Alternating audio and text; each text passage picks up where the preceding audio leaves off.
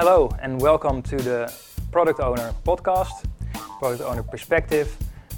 We're back again after a small hiatus during summer holidays, and I'm very pleased that I have a new guest to talk with today and share experience and knowledge about product ownership.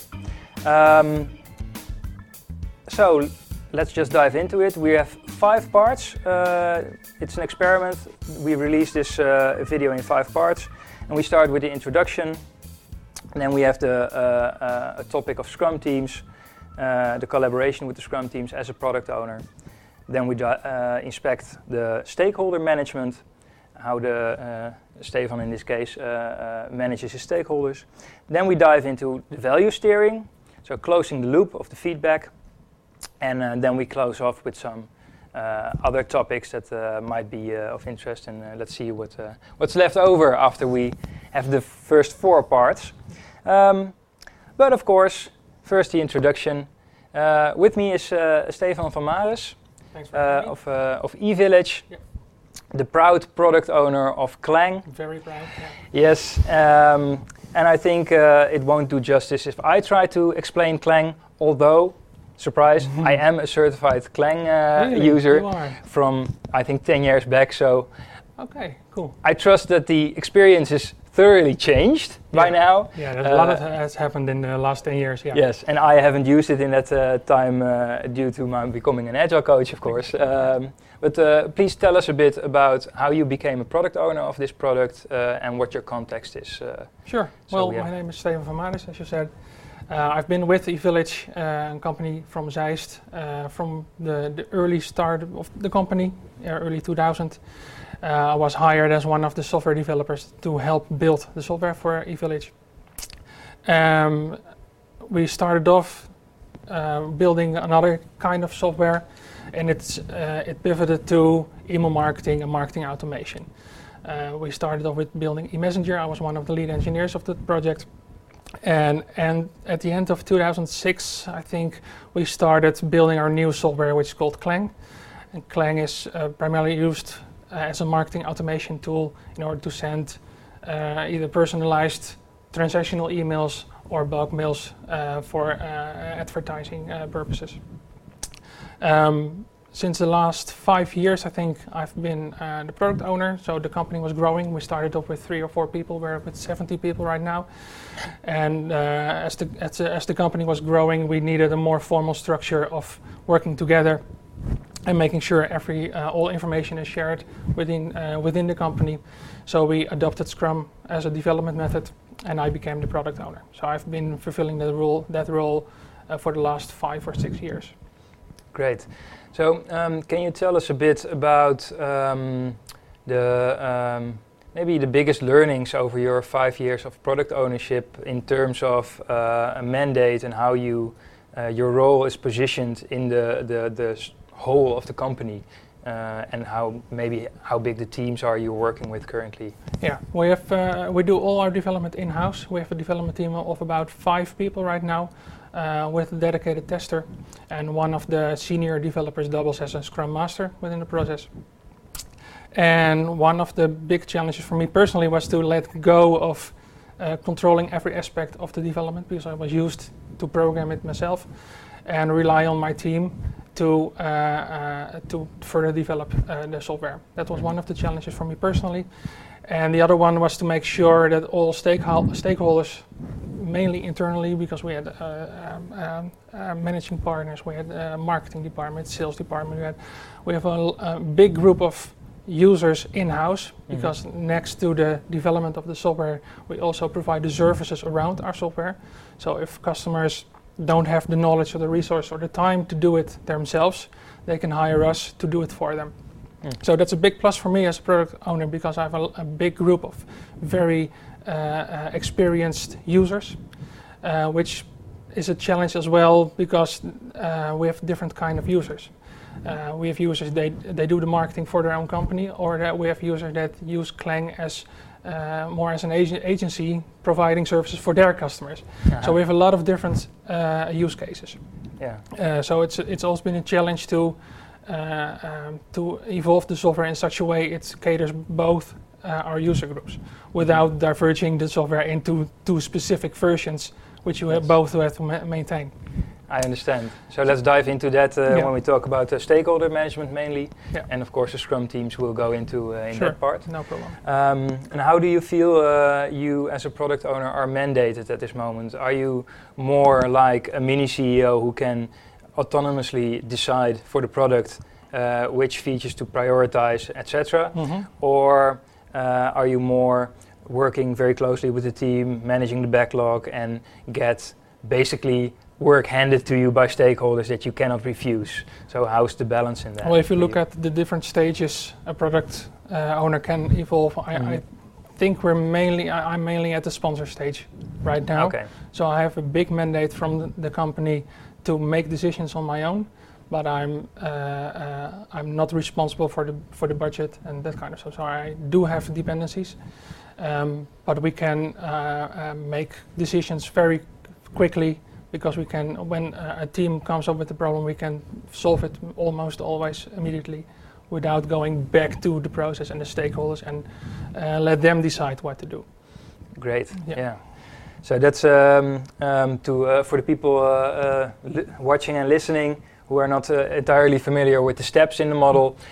Sponsor is a one below mini CEO, so that means you indeed have not the full responsibility for even profit and loss and stuff like that. There's probably still a CEO somewhere or a CTO. Exactly. I'm not sure about the structure. eVillage is managed by managing director with a board of managing partners, which are the original founders of eVillage. And there's a division manager above me, to which I report.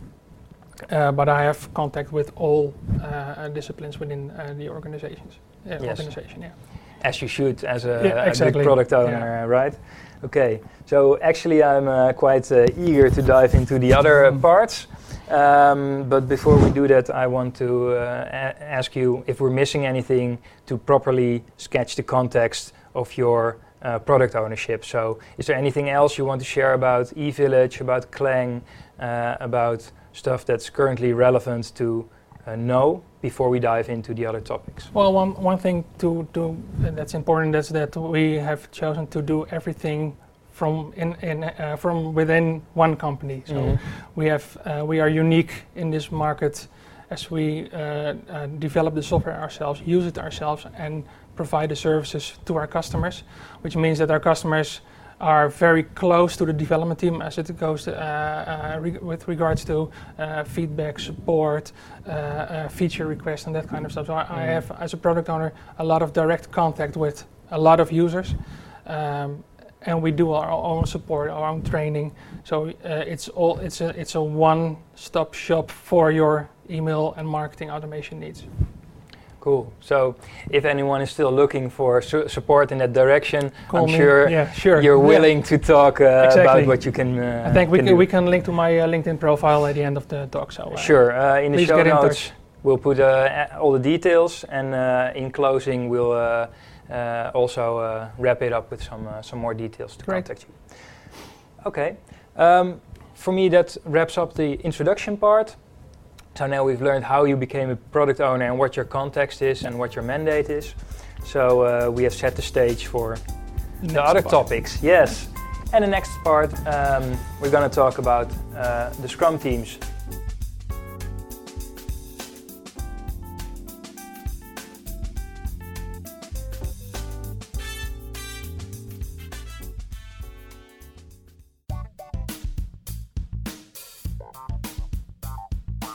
As a product owner, it's very important how you collaborate with one or more Scrum teams, because you as a product owner obviously have a vision. You make decisions about what is valuable or what you hope is valuable for the product and your users. But in the end, the team will have to make that into a reality. So lots of collaboration is needed. So can you tell us a bit about how you approach this collaboration with your Scrum team? Yeah, sure. Well, as I said before, we have one Scrum team within eVillage, which primarily does the development of Clang. They are with 5 people at the moment. looking for more. So if you know any more developers, please contact me. And because I come from a technical background, I helped develop the program, the system as it is right now. I tend to have a close working relationship with the developers. I understand their concerns and can hopefully translate it to the stakeholders in order to prioritize the stories. So I'm physically located next to the team as well. Mm-hmm. So I keep a close eye on what's happening. I attend the daily stand-up. I do the retrospectives, of course. I have stakeholders meetings. So I try to be informed as much as possible as how things are going, so I can get everybody up to speed on the latest developments. Mm-hmm. Cool. Can you share maybe a tough lesson you learned in collaborating with the Scrum team, or something that has been very useful for you in working with the Scrum team that might be of value to our viewers? Yeah. Well, traditionally, because I come from a technical background, I tended to make the stories really specific. So they were just picking up the story from the top of the backlog of what and got work done and then finish it. Mm-hmm. And what we're trying to do right now is to make the team more autonomous as to how to approach things, how to build things, and get them involved as a group with the main vision of the shared goal we have for the product. Mm-hmm. So with the latest developments, we're now building a whole new module for Erlang. They are involved in the early decision making and help create the framework which evolves into the product. So it's one step for me to let go of the total control of how things should work and should look, because there are a lot of good ideas coming from the developers, and they have a lot of valid concerns I have to take in consideration as well. Mm-hmm. So what makes me most happy is to see the team evolve from single developers to a team which work together towards a common goal we have for the product. Okay, and it's always keeps a challenge to make this even better, right? So yeah, exactly. There's always something to improve. Yeah. But I can definitely imagine, coming from a technical background, that it's sometimes hard to let go. Exactly. But you have to get the ownership. And I'm not allowed to touch the code anymore by the developer, so that's a good sign. Have your permissions been revoked actually, or is it just an agreement? No, just an agreement. Okay. Mutual understanding. Yeah. Are you tempted sometimes? Of course. Yeah. Yes. Yeah. Okay. We have a very good team, so I depend on them, and I trust them to do the right thing, and they've shown to do that as well. So. Cool. And you mentioned that you're now actually the team is rallying around the vision for this new module. Exactly. Can you share a bit of this vision and how it's how you use it to align the team and give them the freedom to? Yeah, sure. We in the application we have a module called reporting, which shows you all the things that are happening around your marketing campaigns, clicks, opens, bounce, all that kind of stuff. And for a long time, we know there was something missing, and we got feedback from our customers. It's okay, but it's not there yet. So we made the decision to put aside what we have now and think out of the box and from scratch. Well, what can we do using the latest technologies, using what we now know, and feedback I gathered from the customers to make a new system. What we have done previously is that someone will work out that the blueprint for the system. Someone works out the architecture for what infrastructure is needed, database, that kind of stuff. And we've now taken it upon ourselves to make that whole process happen from within the team. So DevOps is involved, architecture is involved, documenting is involved. So instead of just implementing what somebody else has thought of, the project is really embedded in the team as it's their project, and they're evolving it as we go. Cool. So I imagine you use some practices for this. Maybe together with your Scrum Master to go from vague idea to first concrete steps. Yeah, we time box a couple of stories really to get together in a room, get out a whiteboard and draw everything out. And Cool. a lot of discussion has happened afterwards in how to structure the documentation, how to prioritize the work, and it's really been a team effort instead of one guy telling someone else what to do. Yeah, so in this case, you've really been collaborating as a Scrum team to get backlog for this new part. Yeah. And Cool. they create their own stories, and we discuss it and we prioritize it, and I discuss it with the stakeholders, of course, which we'll get into in a moment. Yes, that's the next The topic. next part. Indeed. Okay. Is there anything else that you think is relevant to share about your collaboration with the Scrum team? No, I think we've covered most of it. Yeah. Okay.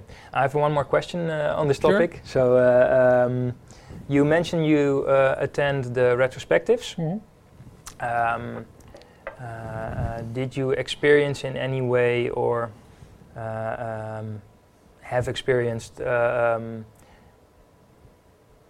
maybe in the beginning of working with the Scrum team when you were still letting go of your maybe senior development position,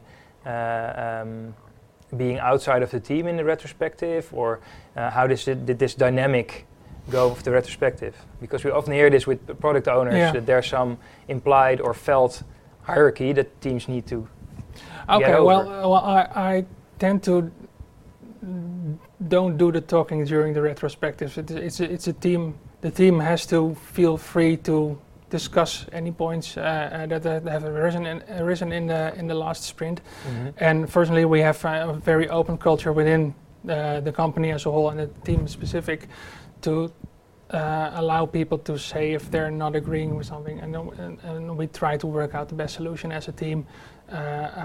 So I'm not trying, at least, to mandate or dictate a specific outcome of the retrospective, because it's in all our how you say it, it's Mm-hmm. it's our I'm just making notes, a shared responsibility to work together Great. as a team. Yeah. Yes. Very good. I mean, that's the purpose of the retrospective, right? To have it as a Scrum team as a whole, with no difference. Even the Scrum Master should be able to give his points and his opinions. Yes. And the trick is, of course, to as a Scrum Master, to move your hat from facilitator to team member. Yeah. And for product owners, sometimes it's also difficult because the teams are sometimes used to listening to the product owner and saying, okay, if you want this, then we go make it. Yeah. And in the retrospective, this is exactly. cool. Yeah. And you mentioned the company culture. I think this is a very important lesson, maybe, the influence of the company culture as a whole can have on these kind of inspect and adapt sessions, like a retrospective, like a sprint review. What part of your culture would you say is most important in how you approach your role and work with the Scrum team? Well, that's a good question. Well, I think it's important that we can trust each other. And part of our culture is to be as open and transparent as possible. We all work towards the same common goal. So we don't tolerate things like haantjesgedrag in Dutch. And tend to avoid people sitting in their cubicle with their headphones on and doing their own thing. So it's a team effort, and this has been part of the DNA of the company since the beginning. So luckily it survived 17 or 18 years of growing. But every time I talk to a new developer, I say from the beginning we are very open to each other. If you do something great, you'll know. If you do something not so great, you'll know as well. And the goal is to learn from your mistakes and make make everything better than the day before, really. So So there's looking forward and not looking backwards too much. Exactly. Yeah. It's a real big emphasis on learning, openness, trust. Exactly. Okay, that's good. And let me translate for the English viewers. Haantjesgedrag, I would say, is mostly translated as showboating. Yeah. So being humble is an important part of your culture. Yeah, and but being proud as well. Proud as well, yeah. So cool. I think that would conclude the part about the Scrum teams for me, and if you agree, then we can move on. Let's move on. So for the next part, I'm going to ask you some stuff about stakeholder management.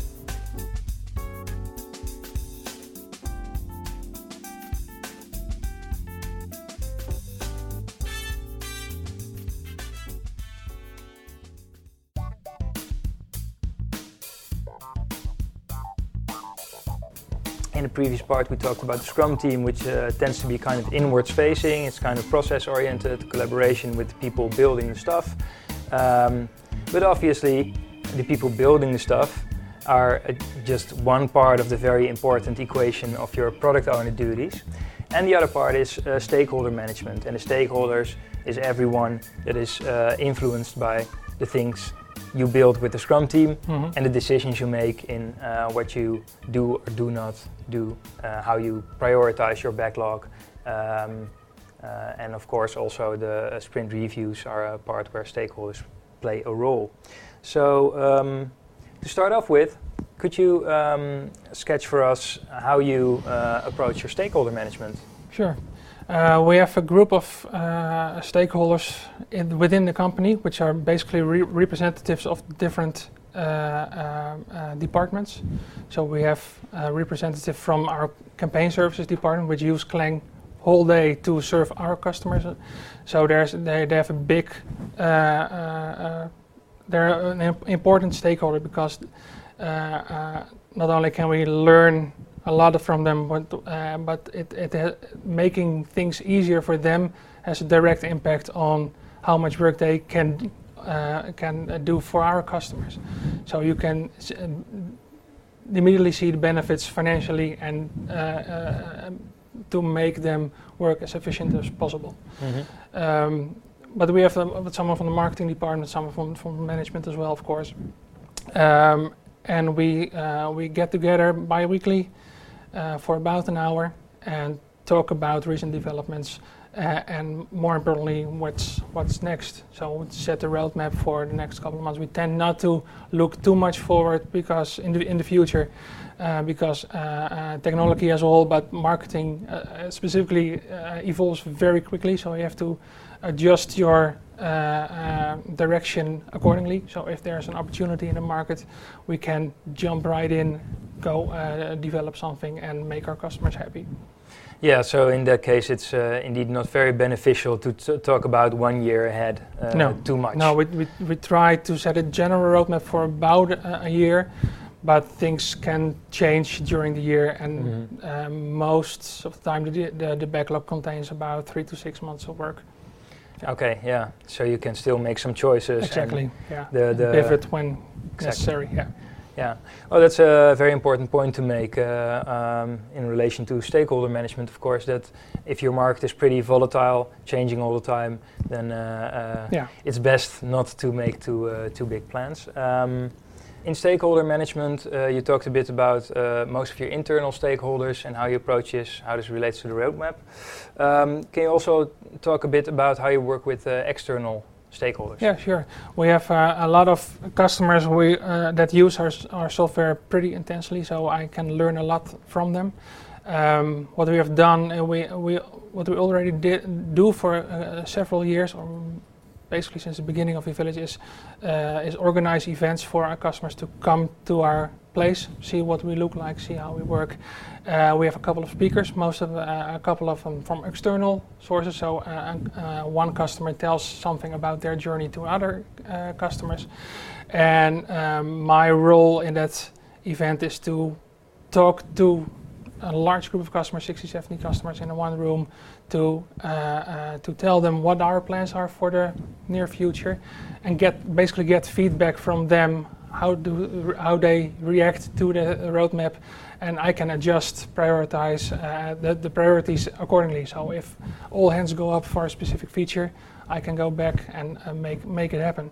Mm-hmm. So that's been very valuable for me as a product owner to get a feel of what's happening from our customers. Mm-hmm. What we've also done is since the big release of Clang 3.0 in the beginning of the year, we added a feedback button to the interface.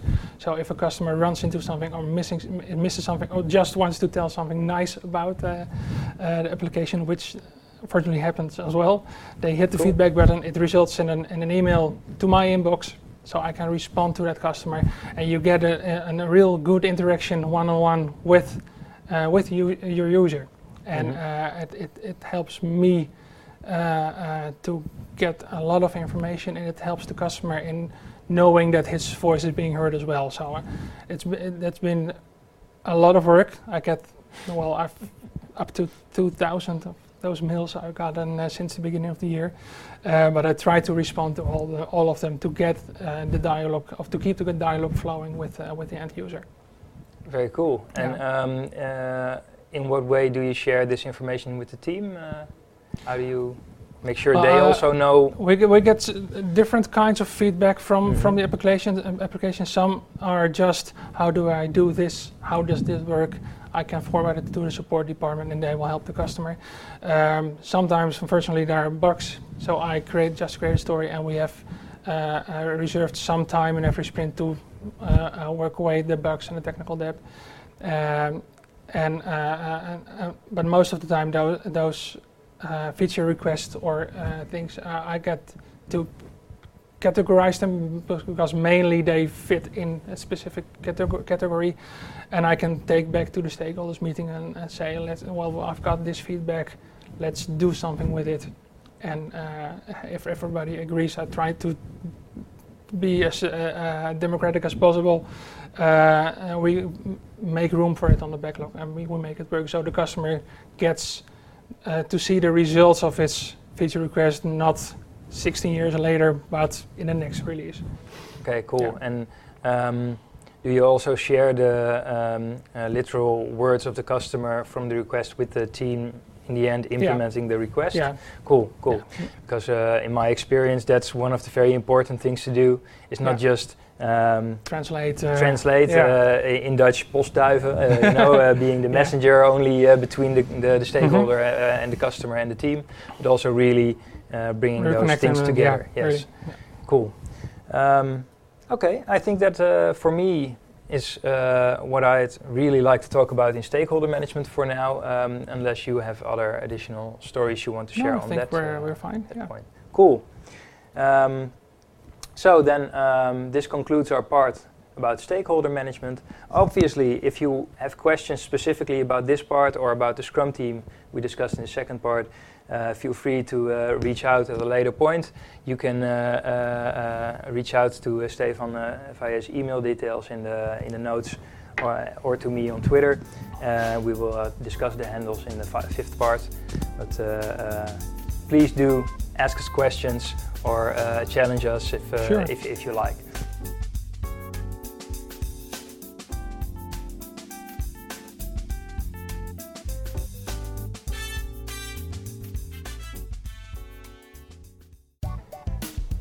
We're now getting onto the fourth topic already.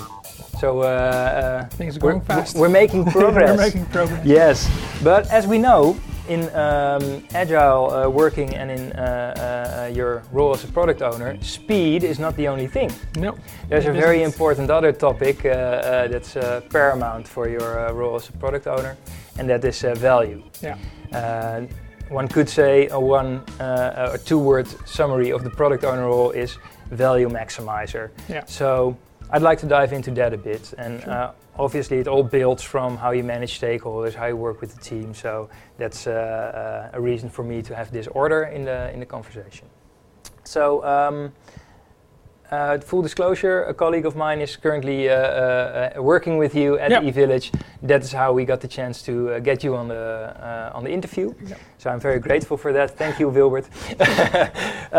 Thank you, Wilbert. Yes, and hopefully the thank yous keep extending, because you're still actively working, especially on the value part, as you mentioned. Exactly. Yeah. So it would be wonderful to share a bit to the viewers and the listeners about your experience until now with the value part, what was lacking, and what you're now experimenting with, working on to try and close the gap, so to say. Exactly. Yeah. Well, when we started off with Agile and Scrum, we basically started off by ourselves, reading a lot, doing training as well. I am a certified product owner, and my Scrum Master, the Scrum Master, is a certified Scrum Master.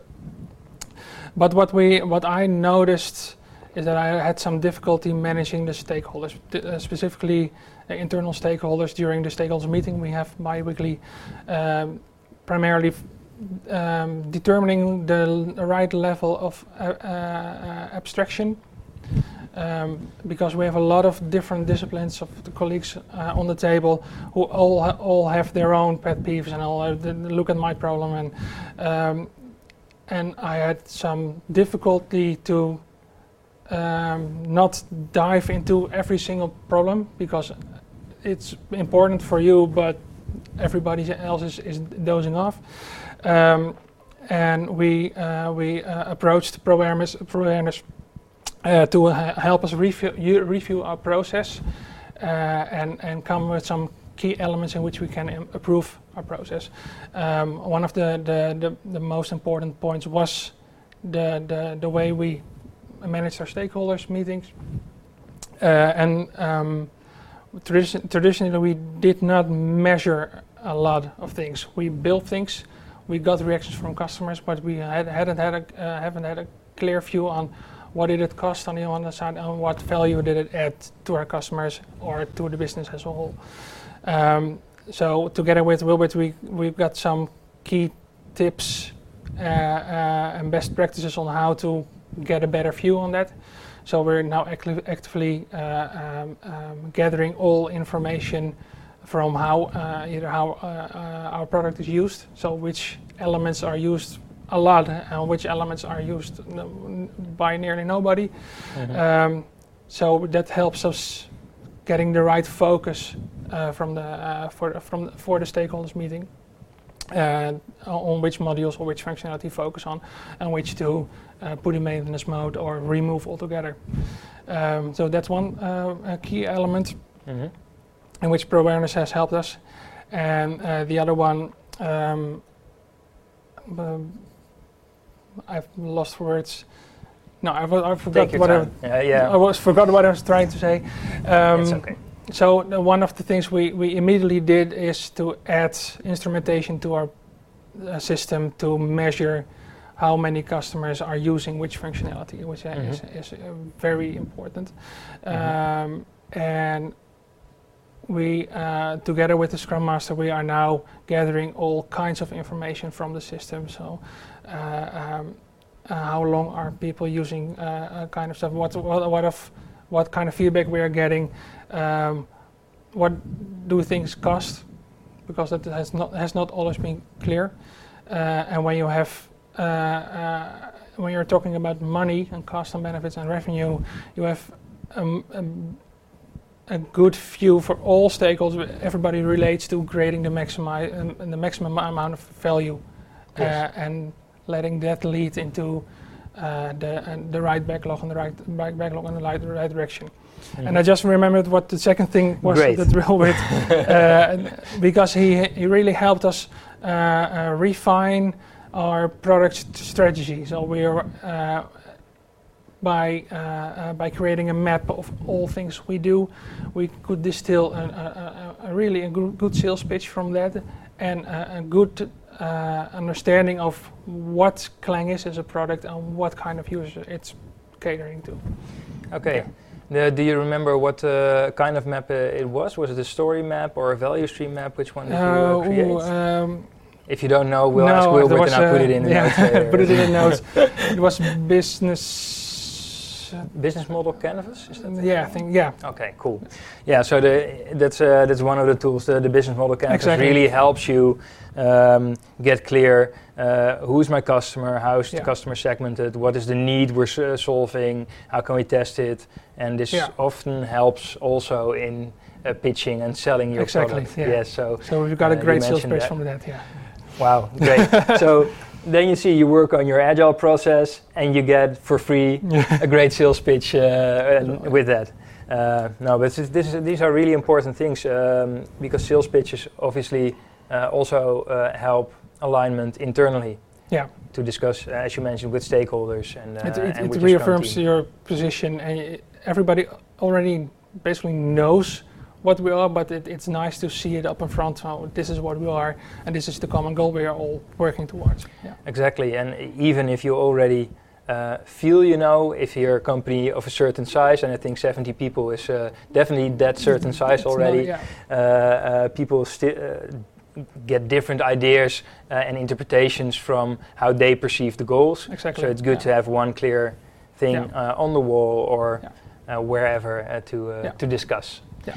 So did you do anything with that goal that you communicated in the company, or for now just use it in the stakeholder meetings? For now just in the stakeholder meeting, but we've set up a roadmap for ourselves as well to implement all the things that Wilbert has taught us and what we've learned from the process with ProBanners. Mm-hmm. So we're just at the beginning of that process, but we definitely see the benefits of doing things the way we're doing right now. So it definitely helps clear things up and makes us work better together as a company, as a group, towards a common goal. Cool. So, and as you mentioned, this journey has just started. So we're not it's there really yet, fresh. Yeah, but getting better every day. Yes, and as learning is part of your culture, I'm sure this is a great addition to your journey as a company. Yeah. So I'm very pleased to hear that. Are there other ways you steer on value? Because you mentioned mainly for now implementing metrics about usage and using that as a decision aid to support your decision, to support discussions, especially contrasting with the cost of investing in new development there. Mm-hmm. Probably we've discussed before on this podcast, but probably Wilbert has also discussed this with you. Very important things is sunk cost fallacy, to only look at future investments and leave out past spending, because what's spent is spent. You probably also use this in this discussion. Yeah, we're still actively working with Wilbert into implementing the steps. Yes. To fill in the blanks, so to speak. And to firmly look ahead what you can spend and forget, we already spent so much, stuff like that. So this is something that's definitely going to happen, but we're not there yet. Okay, cool. So that's one way of measuring usage of your product. That's what you would recommend to other product owners to it's easy. So and it's the easy one. Okay. Yeah, that's for us it was the most easy one. We would recommend Piwik as a web metrics tool, which is basically Google Analytics but self-hosted, so you don't have to send anything to the cloud. Mm-hmm. And we got it up and running within a couple of hours, and we started measuring things. So that's pretty great to see. Yeah. That's the big benefit of having all your development in-house and having a good development team that can do this stuff. Very cool. And we'll put a link to Piwik also in the show notes so people can look at it if it's something for them. Yeah. Is there anything you can share about next steps? Are there more metrics you're willing to add, or what is the next thing you're trying to look at, or is it difficult well, at this moment? We have a number of things put up on a big board behind my desk, so I've not memorized it. So, but there are definitely a dozen of steps we can take to improve the process. Yeah. So there's a lot to improve, and you're going to keep improving. But at this moment, the concrete first step is not decided on yet. Exactly. Okay. Cool. Okay, thank you very much. You're welcome. Is there anything else about value steering or talking about value with your stakeholders that you can share? Or no, as I said, we're basically at the beginning of integrating the value maximizer as an idea. So that's good for now, I think. Okay. Well, thank you also for mentioning the business model canvas. I think this tool, as well as the PBIC, can be very helpful for the listeners and the viewers. Yeah. So that concludes our piece on value steering, and we're already moving into the closing phase of the interview. Yeah, it's always a pity, but time flies, so they say.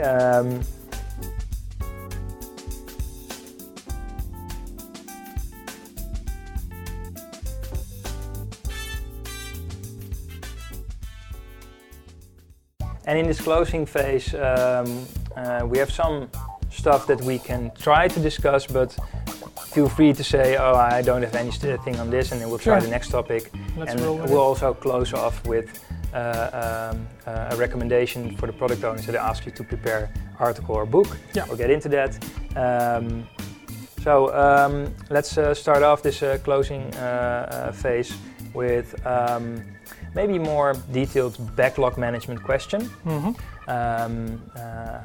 Because I know a lot of product owners struggle with prioritizing, and you mentioned it a bit also earlier, new features, the sexy stuff, and technical debt or bugs or just stuff that is not entirely right yet, but works, and needs a small fix. Yeah. How do you approach this balancing between new stuff and just making stuff a bit better that you released before? What we've learned early on is that there's nothing more permanent than a temporary fix for something. So if you think we'll fix it, you're probably never going to do it. Okay. Because of my technical background, I know these things happen. I know of technical debt, and I can understand the team when there's concerns about technical debt or things that are not a problem right now, but will cause a problem in the future. Yes. Luckily, eVillage started off as a purely product development company, so there's a lot of technical knowledge throughout the whole organization, and an understanding of things that should be done and prioritize them above new features. But we have a business side as well, so we need to improve and make new features in order to attract more customers and keep our customers happy. Yeah. So there's always been a fine balance between the two. One thing we have learned the hard way is that especially when you're in web development, you have a lot of dependencies on language frameworks or other things. And what we've learned is that it's very important to keep up with new releases from your dependency. So if your JavaScript framework has a new version, try to incorporate it as fast as possible, because when you lag behind too much, things will slow down and you will eventually come to a halt, because you have to replace a critical part of your software with something which has differed entirely from what it was. So we learned that the hard way by sticking to a specific version of a framework, and basically had to rewrite the whole front-end code to get it up to date with the latest frameworks. Yeah. So this is something we know we don't want to do again. So when a new minor version comes up, we try to integrate it as fast as possible in order to keep up with third-party vendors of software and libraries and frameworks and codes. Yes. So that's very important.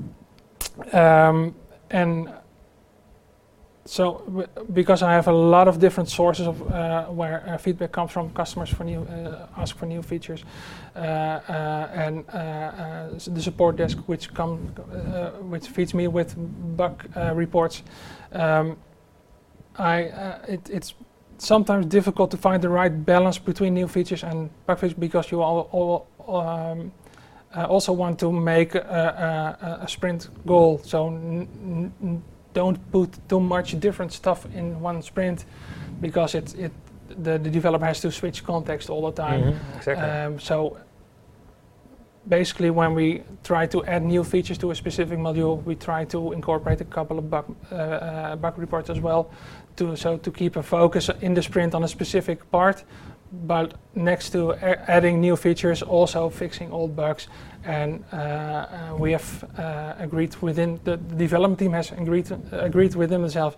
to be a good Boy Scout, and when they leave the code a bit more cleaner than it was before. So if it's easy to fix a bug, remove some old stuff, make sure everything conforms to the code style guidelines, they do that, and it's part of the review process as well. Cool. Yeah. Cool, very cool. There's some stuff I'd like to highlight from what you just told us, and please correct me if I interpreted stuff wrong. Very important thing, to not fall into the trap of saying, oh, this technical upgrade will postpone that a bit because it isn't suited now, because it will bite you in the ass, so to say. So keep up to date. I've been a developer myself. I've seen this. Definitely terrible idea to just say, we can do this later. If you you won't. No, exactly. So if you have external dependencies like frameworks, libraries, stuff like that, even on your infrastructure, just keep up to speed and tackle any incompatibilities early on, and it will be much, much easier. And also keep your continuous learning and improvement mindset sharp, and not postpone innovation and learning. Exactly. To a block later. So that's very important thing I'd like to stress. The other thing you mentioned, and that's also very nice because somehow we didn't get into that in your collaboration with the Scrum team, but you mentioned the sprint goal. Yeah. And I'm very happy with that because often in Scrum teams this is something that is not used properly or not used at all even, while it can help, as you mentioned, focus the team's ability to really work on one part of the software and deliver something with all their intelligence and their total mental capabilities focused on what they want to deliver instead of task switching. And I'm very happy that you mentioned that because that's very important learning. And there was one final thing, and now I'm going to see if my short-term memory is any good. What was the last point? There was your final remark. Well, the people have been listening, so let them figure it out for themselves. Rewind or 2 just minutes. Rewind, yeah. So, but I'm very glad. I also forgot so. Yeah.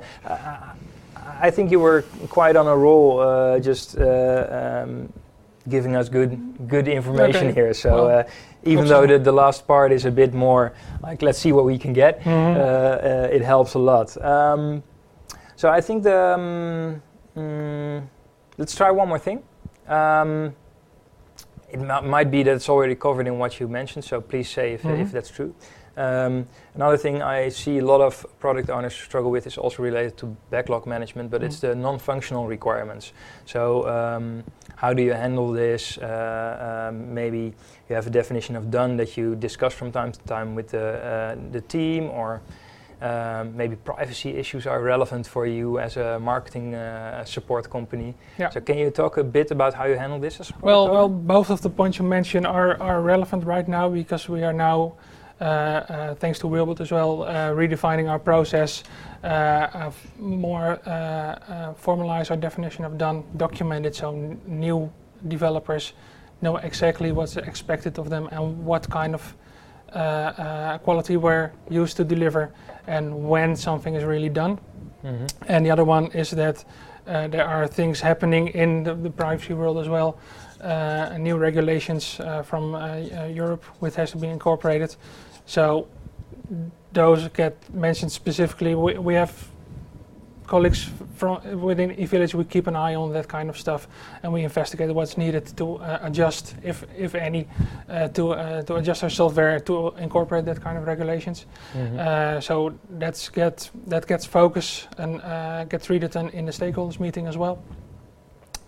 And another thing is the non-functional requirements, because from my technical background, I know that stuff needs to happen before it becomes a problem, and it's my job to put it on the table with the stakeholders and basically convince them that this is the right thing to do, and still get a nice mix of fixing things that aren't right yet and building new stuff. Yeah. And I think I have no trouble now to convince the people, because we just came out of the situation that we had to upgrade one of our frameworks from version 1 to version 10, for example. Wow. So that's the example you mentioned earlier, right? Just an example, but and that's we know it took a lot of effort. We did do it, and I'm glad we did it, because the velocity of the team has been much higher now, because you don't have to deal with old frameworks, with outdated documentation, with bugs you run into, which has all been fixed. And you can piggyback on the developments of that frameworks, so you can further increase your velocity and ability to incorporate new features, because someone else has already does the groundwork for you. You only have to use it in the right context. Yes, and you can focus your energy and your development team's energy on the eVillage and Clang specific stuff you want to do with it. Cool. That's a very important thing. And now I know the third thing that I was missing, because you mentioned it again. And I think this is also a very important thing, is having the ownership of and responsibility for the quality of the product. So these framework upgrades, being a good Boy Scout is the words you used. If you touch some code, leave it a bit prettier than how you found it. Even if you don't really need to change that piece of code, maybe if it's very easy, just do it, make it better.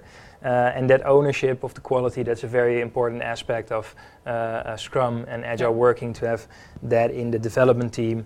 But it's very nice if you, as a product owner with a technical background, or if you're listening without a technical background, at least empathize with this responsibility, but also listen to the argument and have a real collaboration about this. Exactly. So you take all sides of the equation seriously. Because if you have a crappy product, you can put all the features in it, and your users will still run away. So exactly, that's very, very good. So I'm very glad you mentioned that again and helped my bad memory to check that off. I believe, for what I could think of to ask you, we've pretty much covered it all. Yeah, I think so. It was a great conversation up till here. You. For the viewers at home, if you have any additional questions or want to dive into topics that we touched, but think, how did he do that exactly? Why didn't you ask that, Sjoerd? Please contact us. We'll put the LinkedIn of Stefan and or his email details. No problem, get in touch. In the show notes. We're on Twitter at PO_podcast. And you can also email me at productownerpodcast@proawareness.nl. But there's one last thing I asked you to prepare that we want to give you. And that is a recommendation of an article or book that you as a product owner found value in recently-ish. I mean, yes. Well, so what can you share? Yeah, well, I ran into this a couple of years ago, but it's still relevant. I always get reminded by a great presentation of Netflix, the company you all probably all know. They have a presentation with 126 slides or whatever. It's up there somewhere on SlideShare. One of the best viewed slideshows ever, I think, which describes their whole company culture, how they approach their customers, how they approach their work. And that has been, for me, a great inspiration of how to run a company at scale. Well, the same principles apply on a smaller scale as well. So definitely when it comes to forming a team, building your dream team, how they tend to avoid the brilliant jerks, so the people who are technically very skilled but are crap at communicating, they tend to avoid that kind of people. And that's something that really resonates with me as well, because I want to have an open culture and don't want to be dependent on that one skilled jerk that can do a lot of stuff but can communicate and work with the rest of the team. So that's been for me a great way of, well, a look in the kitchen of Netflix on how they run things, and it it really resonates with me, as I said. So Okay, so it's a recommendation. We'll try to find the link for the SlideShare. yeah, it's up there on their job site. So they have a Okay. page on culture and on SlideShare. If you Google a Netflix presentation, it will come back up at top as the top hit. Cool. It's been it's from 2009, I think, but it's still relevant, and they have an updated version on their site as well. So read it. Yes, I must say I didn't see this yet, so thank you also from me. You already have one person that you influence with it, I think, and we'll put the link in the show notes as well, so other product owners can also look at it and maybe take some learnings for their culture. Yeah, that concludes this interview. So I'd like to shake your hand and thank you for your time. Thank you, especially flying in at such short notice. No problem. It's been a pleasure. We'll put all the details in, as we mentioned a few times already. Yeah. And I'm very curious to see what people think of it. Yeah. And I'm also very much looking forward to hear about your travels with my colleague Wilbert for the future. Well, and we'll keep in touch, no doubt. So okay, great. Thank you very much. Thank you. And goodbye.